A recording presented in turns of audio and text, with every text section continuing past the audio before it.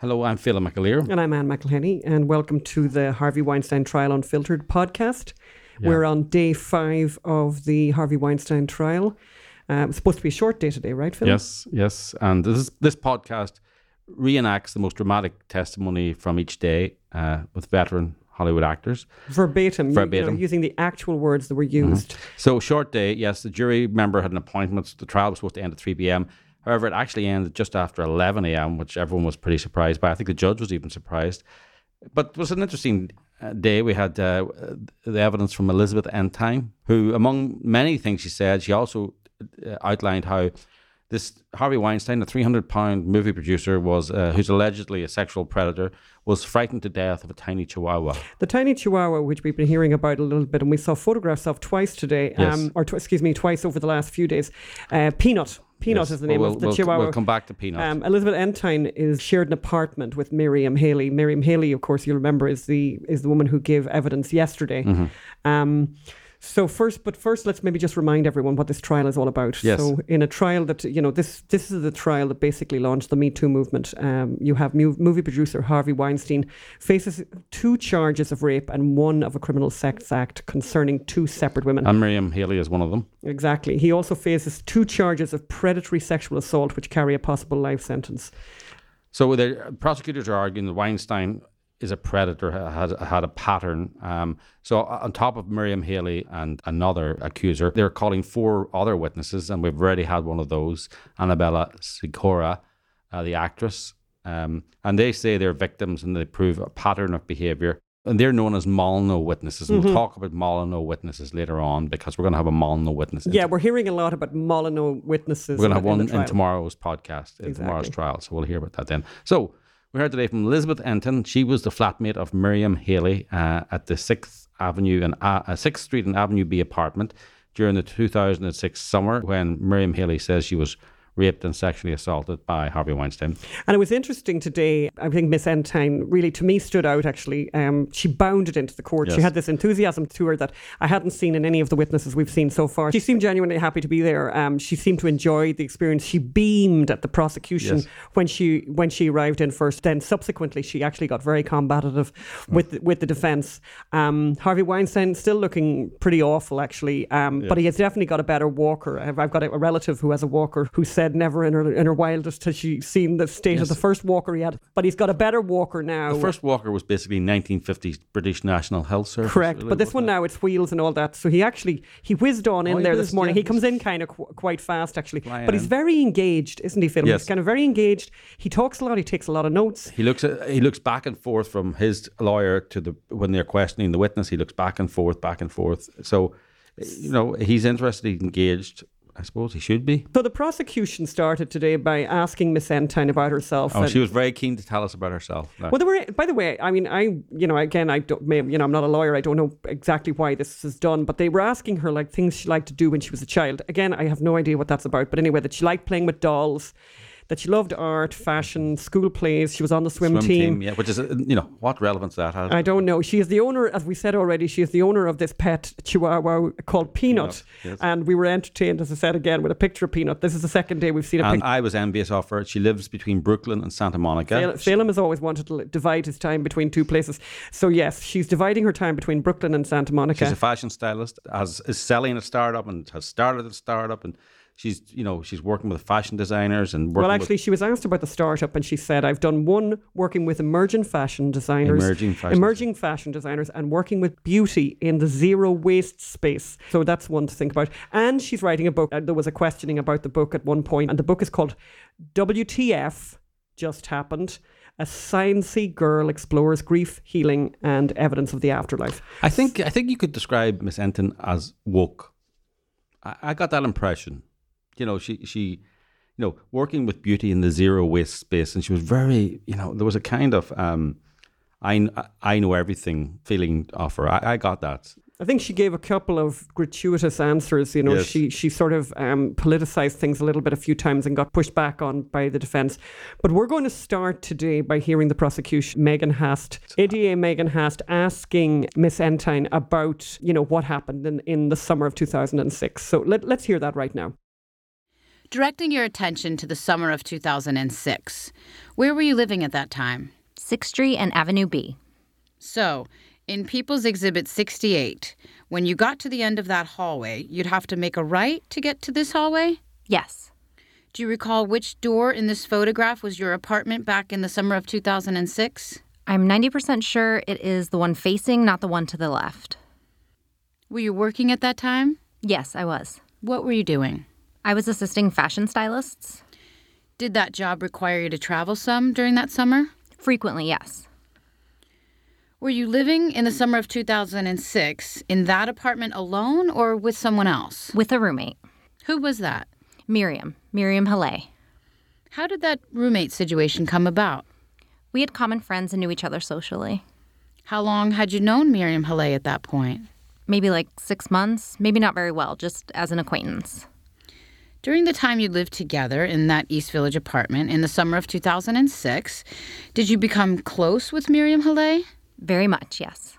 Can you describe your relationship with Miriam Halle during that time period where you were living together in that East Village apartment? We became very good friends. We would stay up late talking, went to events and parties together, come home from work, talk about our lives. Did you or Miriam have any pets living in the apartment? We did, a dog and a cat. I'm going to show you what is in evidence as People's Exhibit 70. Do you recognize who is in that photograph? Very much. That is Peanut. Who is Peanut? Peanut was my dog. By the way, was Peanut the type of dog who would try to escape the minute you left the door open? She never did with me. Do you recall what Miriam was doing professionally when she was living with you, came to live with you in the apartment? Yes, she was working for Project Runway. Were you aware of who the producer of Project Runway was at that time? Yes, Harvey Weinstein. Did you know who Harvey Weinstein was back then? I had heard of him. In what context? I knew he did stuff in films. Did there come a time that you met Harvey Weinstein? Yes. Do you recall where that was? Cipriani. Do you recall when that was? Late spring, early summer of 2006. Do you recall why you had gone to Cipriani? I accompanied Miriam to an event. Do you recall what that event was? I believe it was related to Project Runway.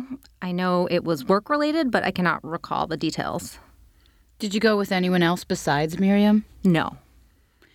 Can you describe the interaction you recall with Harvey Weinstein at that time? Yes. He came up and shook my hand. I was politely introduced, and he put his arm around Miriam, his hand on her stomach, and kind of pulled her to him and said, "This is the hottest woman I know." Did you look at what Miriam's reaction was to that? I did. Can you describe that? She was trying to be very polite, and I felt a little bit mitigating and very uncomfortable. Now, directing your attention to shortly withdrawn. Did you leave Cipriani alone or with somebody? With Miriam. Did you have any further contact with Harvey Weinstein while you were at Cipriani? No. Now, directing your attention to shortly after what you described at Cipriani, did Miriam call you while you were away for work? She did. Without getting into that conversation, did she confide in you about an interaction she had with Harvey Weinstein? Yes, she did. Was it odd for her to call you like that while you were away for work? Yes. Do you recall sort of the tenor of that conversation? Yes. Can you describe that? Yes, she was a little bit shaken and nervous. Now, directing your attention to a week or so after that conversation, did Miriam confide in you about a second interaction she had with Harvey Weinstein? She certainly did. Where were you at that point? I was in my bedroom. Did you get the sense the interaction had just happened or happened recently? Yes. And do you recall what you were doing in your bedroom at that time? I was lying in bed. I do not remember specifically, probably reading. Can you describe what you recall about when Miriam came into your bedroom? She was standing in the doorway. Normally, she would flop on my bed and talk. She was very nervous. She was pacing. She seemed anxious, and she began to talk to me and seemed very not the typical comfortable way we normally spoke among each other. Was it odd for her to come into your room like that? It was odd for her to not completely come in my room and stand sort of at my doorway pacing. What was the substance of that conversation? She told me, and one thing that stood out was the conversation was kind of not linear. She seemed very nervous, and she said that she had gone to the apartment of Harvey Weinstein, and she assumed it was work-related. And he had She came in and he started rubbing her shoulders, kissing her, and she said, no, no, and then he wouldn't stop. And she said, I'm on my period, and he said, I don't care, at which point he threw her down, and she was still saying stop. And he pulled off her underwear, pulled out her tampon, and went down on her while she was saying no. What was your reaction to what Miriam told you? I said, Miriam, that sounds like rape. And what, if anything, did you advise her to do? I said, why don't you call a lawyer? What was her reaction to that? She seemed still just very distraught and just kind of shaking and walked away and didn't really want to pursue it or talk about it and kind of felt like she could not really talk and not very present. Did you push it any further? Just that second time when I said, are you sure you don't want to call a lawyer?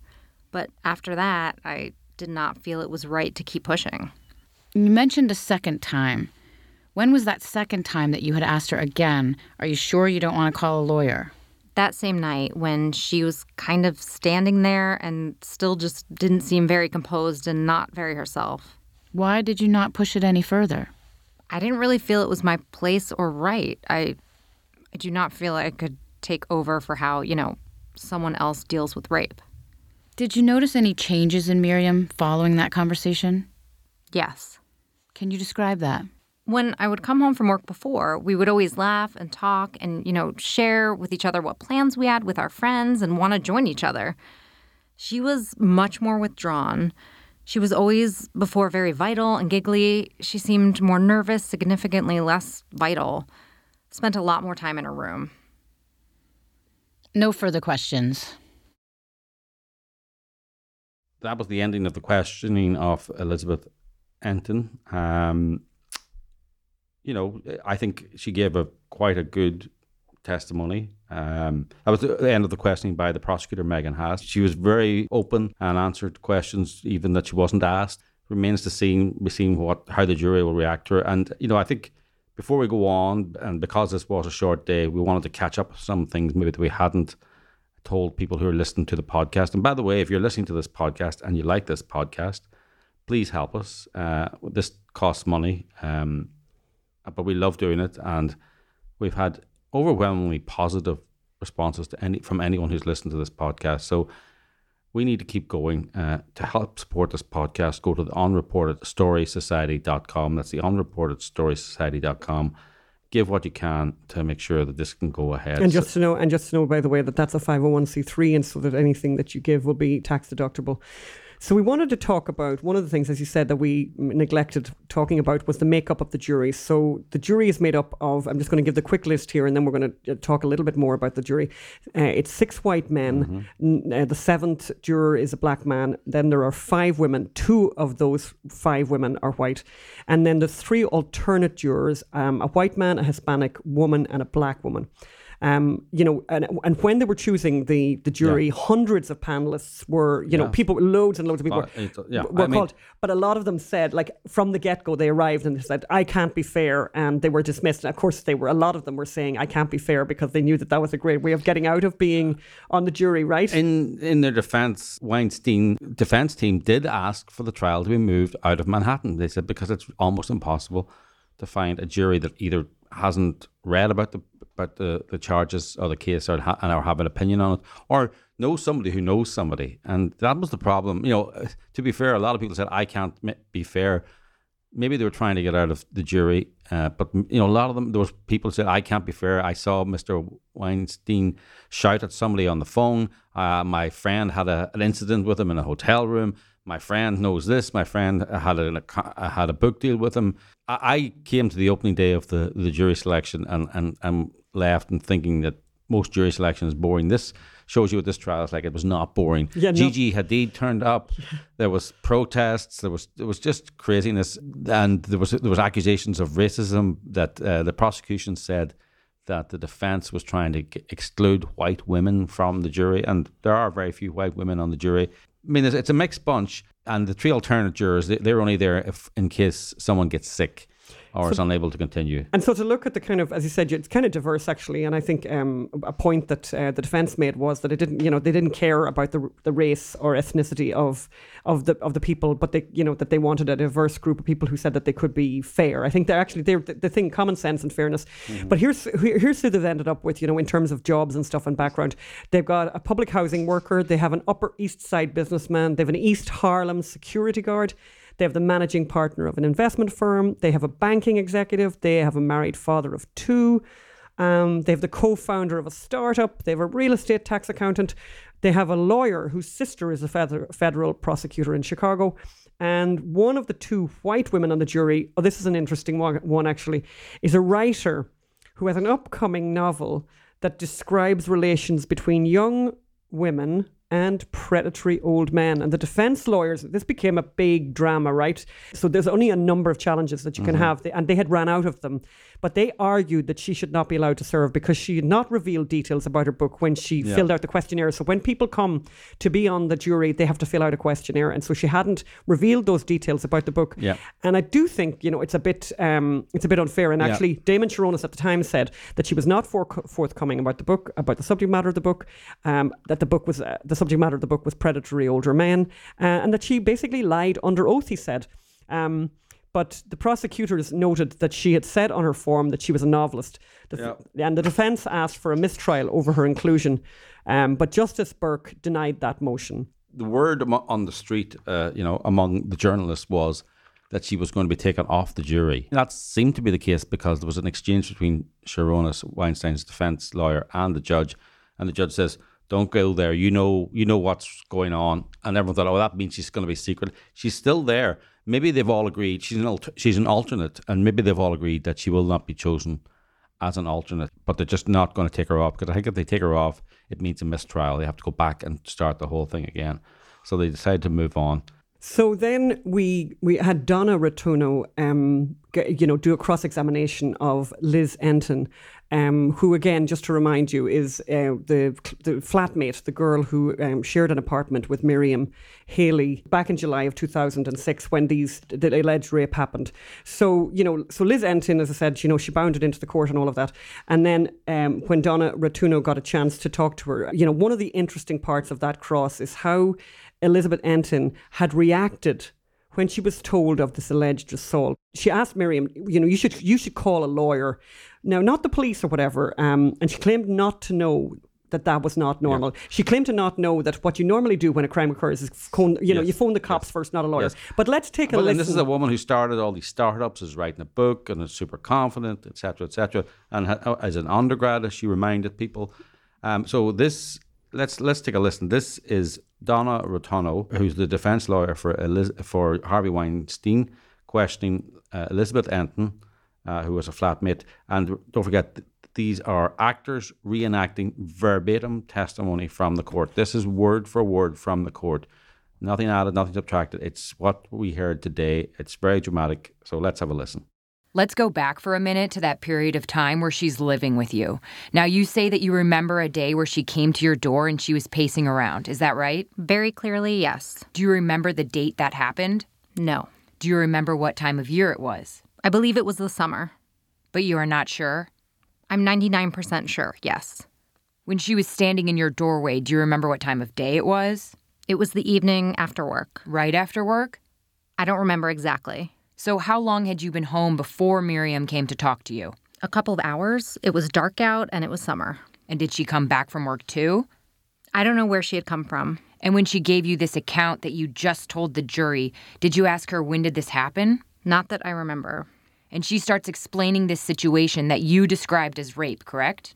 And yes. And you told her to call a lawyer, correct? Very correct. And you didn't tell her to call the police? No. And the reason you told her to call a lawyer was because you were thinking she should sue Mr. Weinstein, correct? I was thinking, as any woman should, in the case of sexual assault, they should stick up for themselves. With a lawsuit? With a criminal prosecution that everyone is entitled to have an attorney for. But you know you have to call the police to do that, correct? No, I didn't know that. So, Phil, I thought this was super bizarre. I mean, I don't think you need to have actually gone to college or anything, as you just pointed out prior to us hearing that last set of question and answers. I don't think you need to have had much education to know that if you're aware of a crime, or that when a crime has occurred and you're like in proximity to a crime that's occurred, the first thing to always do is you call the cops. They're the first people you call. Yeah. You don't call anyone else. And I thought that was extremely bizarre. And I thought the defense, did very well there. And then the defense went on and continued to do well today, actually, because then they went on to ask Elizabeth Enton if she knew about all the contact that Miriam Haley had with Harvey Weinstein after the assault. Yes. And Enton testified that Miriam didn't tell her anything about all the contact, including having the driver who drove her the night of the assault drive her the very next day to the airport to go to LA on a plane ticket bought by Weinstein. Let's listen to this exchange, starting with Donna Rotuno asking about the driver. Did you know that the next day after she claims this happens, she got in a car with a driver that Mr. Weinstein sent to take her to the airport? I did not know that after it happened, she got in the car with a driver. And you didn't know that the day after she claims it happened, she went on a flight to Los Angeles that he paid for? I do not know that after it happened, she took a plane. Do you remember that she was gone for a period of time in July, where she went to LA to visit her friend who was having a baby? I don't remember that. We both were traveling frequently. So you do not remember July 11th to July 26th, she went to LA? I don't remember that. And do you remember her telling you that Harvey Weinstein bought her a ticket to go to Los Angeles? I don't remember that. And do you remember her telling you when she was in Los Angeles, she was invited to a premiere of a movie that Harvey Weinstein was having? I don't remember that. Do you remember her telling you that on July 26th, when she came back from Los Angeles, California, that she went and met Mr. Weinstein and had sex with him in a hotel? No, I never heard her say anything about consensual sex with Harvey Weinstein. Did you know when you were in London after she had this conversation with you at your doorway where she was pacing around, she was making arrangements to meet Harvey Weinstein? I did not know that. Did you know at any point in time when you were in London with Miss Haley, did she tell you, I'm trying to send an email to Mr. Weinstein? No. The day started off with a very convincing account of an attack, but then Elizabeth Enton told Donna Rotuno, Weinstein's lawyer, that no, she didn't know that Miriam Haley had all these contacts. Miriam Haley has admitted having had consensual sex with Harvey Weinstein after he allegedly sexually assaulted her, and taking all these gifts and taking all these flights. And asking for the flight. She told Elizabeth Enton, she told her about the attack, but she didn't tell her about any of these contacts.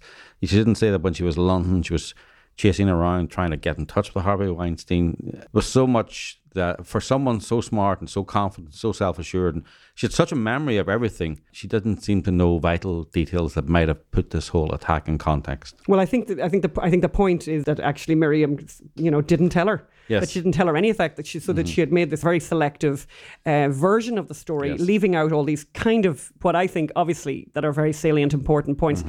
Another thing that was very interesting that the defence challenged in the story, and that we're going to hear in a moment, is the whole story of Harvey Weinstein badgering Miriam Haley to go to Paris with him. And we'd heard a lot about that. There's a lot of talk about that he went to the flat where she lived with Elizabeth Enton, that he badgered her, like he went on and on and on about, coming to Paris, going to Paris with him, whatever. And there was the moment he barged in. And Peanut, by the way, was involved in that particular exchange, because Peanut, the Chihuahua, was upset and was barking, and apparently... We didn't know that yesterday. That only emerged today.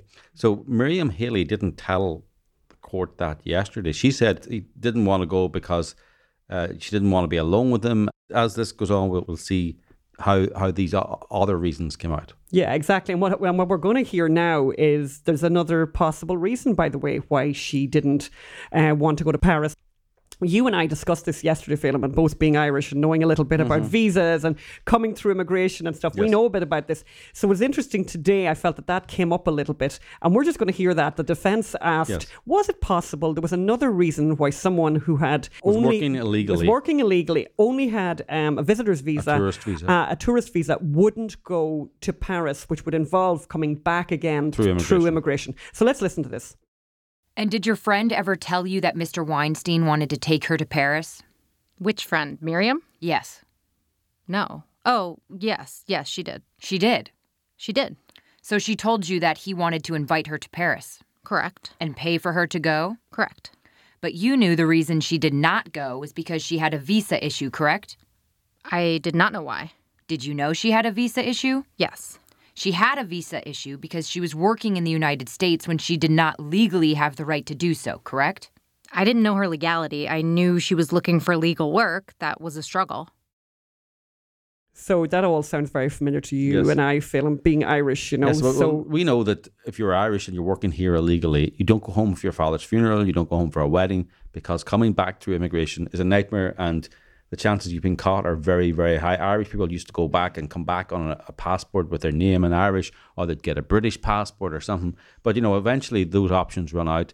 And the immigration just gets more and more computerized and smarter. And they're super aggressive, by the way. And Americans probably don't know this. I mean, Phelim and I have had that experience. We had our bags taken off one time in Dublin. So people who do know about it know about it. You know what I mean? Yes. And it's well known. And she would have known, if I go to Paris with this guy, I'm going to have to come back, face those questions, and potentially make a mistake, by the way, where they'll never forget and they'll never forgive. So it was very serious, and there's no doubt about it that it would have had an impact on her decision. The defence went on then, right, Phelim, to talk about, to ask, this is very funny. I mean, this is an amazing one. This is an interesting one. To me, this is the most unbelievable part of Miss Enton's evidence today. It just did not strike me as credible. So the defence asked her, that Miriam Haley gave all these interviews to MSNBC, to Megyn Kelly, all these places, Good Morning this and Good Morning that. And she said, did you listen to it? Because they wanted to check. I think they wanted to check if they'd compared stories, if she was repeating the same story, because her story was rather similar. And she says, no, I didn't listen to anything. I saw the interviews. I scrolled down and I saw them, but I didn't listen to anything she said. And to me, I'm going, one of the incidents happened in your apartment. Your dog was involved. You were involved. You were. Would you not even, just as like a human curiosity thing, want to? Well, maybe she misrepresented it. Maybe she got it right. Maybe she got it wrong. Maybe your name was mentioned. Would you get phone calls from your friends? All these things. I mean, you were there. You were closely involved. You were a good friend of this woman at this time. Human nature. Just even self-preservation would mean you would listen to the interviews. She claims she didn't. It seemed a bit of a stretch to imagine that she hadn't. Yes. But and just something I just noticed there to remind people as well, by the way, that we keep on saying Miriam Haley, and she also sometimes gets called Mimi, but she's Miriam Haley who we're referring to, and she's going to get called Mimi in the next set of questioning. So this here. is Donna Rotunno, Weinstein's defense, one of Weinstein's many defense attorneys, questioning Elizabeth Enton, Mimi or Miriam Haley's flatmate. This is verbatim testimony. Questioning her about her lack of curiosity about the telling of this story on the media. Verbatim testimony read by actors. So let's listen. Now, you knew through the media that Mimi had gone on and did some interviews on some talk shows, correct? Briefly, I didn't delve into them. You knew she went on Megyn Kelly? I didn't know specifically. Did you know she went on MSNBC? I saw clips I'd seen scrolling through. She was on media. I did not pursue them, and I don't remember which ones, nor did I pay attention. Are you telling this jury you were living with a woman you claim was your friend? Was my friend. And she's on TV? Yes. Telling a story? Yes. That you knew something about? Yes. And you did not listen? I did not listen because I knew the story, and I have multiple friends that have been on TV. It was not that stands out. I knew her story already, and I didn't necessarily want to have all the emotional buildup of it again. So after we heard from Miss Enton and she was then dismissed, there was some legal argument about the admissibility of photos. And there's been a lot of talk in the trial about photos. There's kind of two parts to that. The first reason actually that's being used for using photos, what are they for? I mean, we've talked about this before, but it's a very bizarre part of the prosecution strategy. And, is she really going out with him, rape argument, that Harvey Weinstein is so gross and so badly dressed and so sloppy that these young, pretty women, young enough to be his daughter, wouldn't have sex with him any other consensually, therefore it has to be rape. I mean, bizarre as that may sound, they pretty much said it.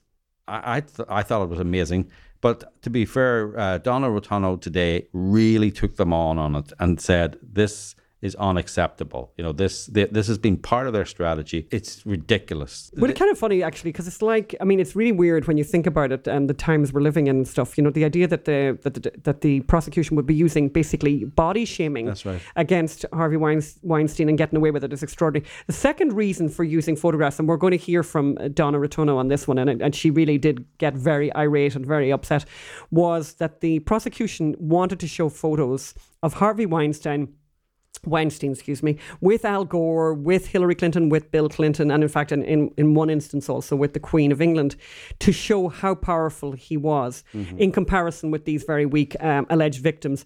Then Donna Rotunno, she was having none of it. Yes. Like, she was not going to have anything about, like, she really was very cross about it. I thought this was a great moment, It's a great moment, and actually it's very tight as well, but boy, does it sum up both that power theory, that kind of bogus power theory, because as Damon Sharonis has pointed out, the idea that the powerful person has power over the weak person, when the weak person, has sex with this powerful person, they might get something out of it too. It's a very asymmetrical way of looking at it. But also she goes into this whole body shaming thing as well. It's a very short piece, but boy, it packs a punch. Let's hear it. Judge, just in response to what Ms. Aluzzi continues to put forth before this court, it is insulting to continue to say that women can't make choices because somebody is maybe powerful. His power had nothing to do with these women's decision to see and seek and want to be a part of Harvey Weinstein's world. So this notion that he doesn't look right, or he is too large, or his clothes don't look right, it is insulting, and I think the record needs to be clear about the fact that there is an attempt to continue to berate Mr. Weinstein about who he was as a person, and that's not what this trial is about. There was a very interesting exchange after that when the defence counsel asked Miss Enton about Miss Haley's boyfriend, who no one knew she had a boyfriend. And we hadn't heard about a boyfriend yesterday. So they were questioning her yesterday. She never mentioned she had a boyfriend at the time of the sexual assaults, at the time of the alleged, all everything that happened. She was traveling around.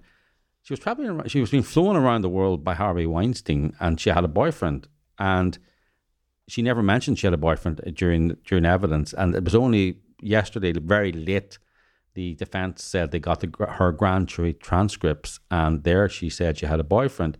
And so they were only able to ask Miss Enton about the boyfriend. They thought there was all sorts of objections. Wow, it's objections. But no, the defence, fair enough, they said it's very, very relevant as to the state of mind of Miss Haley, because if you have a boyfriend and you have sex with someone, you might want to relabel it as a sexual assault to placate your boyfriend or to placate friends who may disapprove of you having such a relationship. And actually, one of the things that was exactly that, and it was Mr. Sharonis for the defence, who was really irate about all of this. Where he said, "Yeah, actually, you know what? It's really super, super relevant." Mm-hmm. And he even ended like that, and he had a big tirade. He ended that tirade by saying, "Even Dr. Ziv might agree with that." Yes. With the relevance of it. And the prosecution were trying to say, Dr. Ziv was the forensic psychiatrist who was introduced early on by the prosecution to explain why women would continue in consensual relationships with their alleged rapists. An interesting theory, but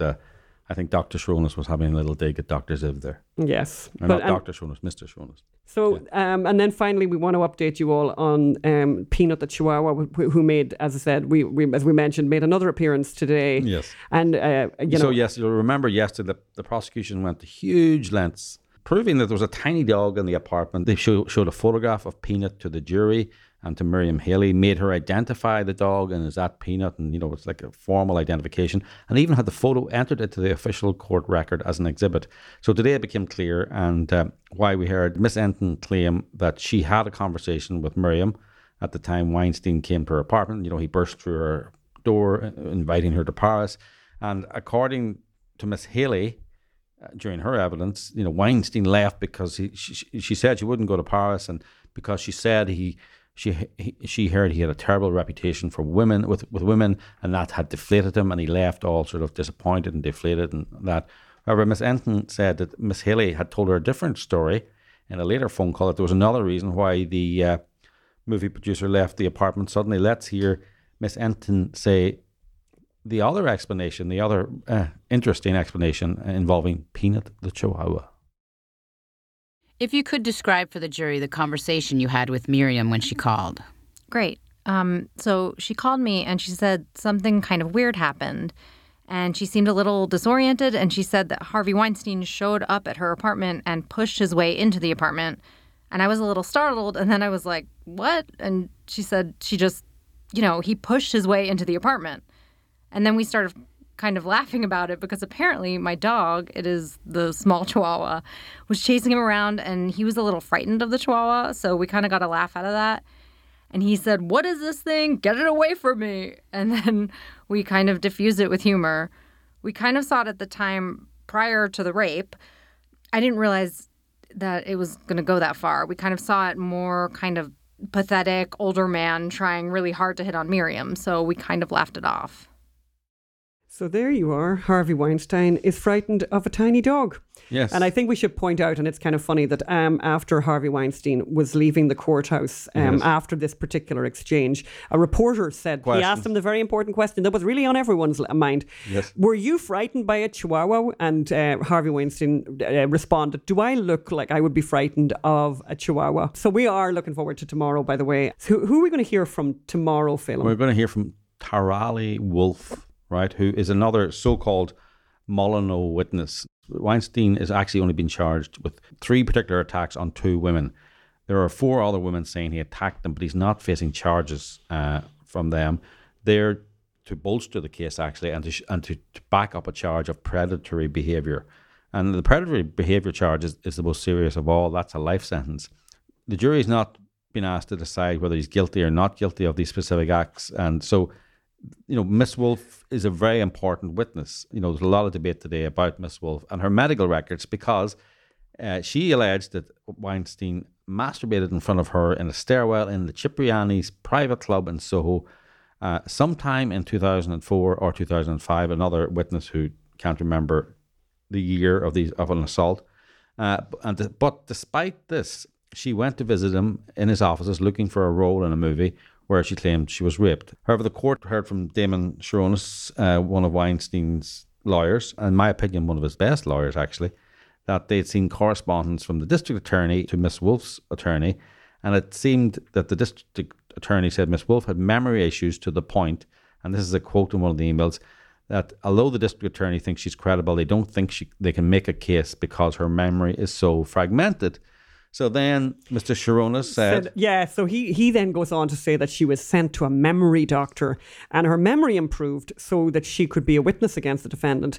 So Megan Hast for the prosecution said the memory was only fragmented about the rape and that it was a psychologist and not a memory doctor who helped her remember the rape.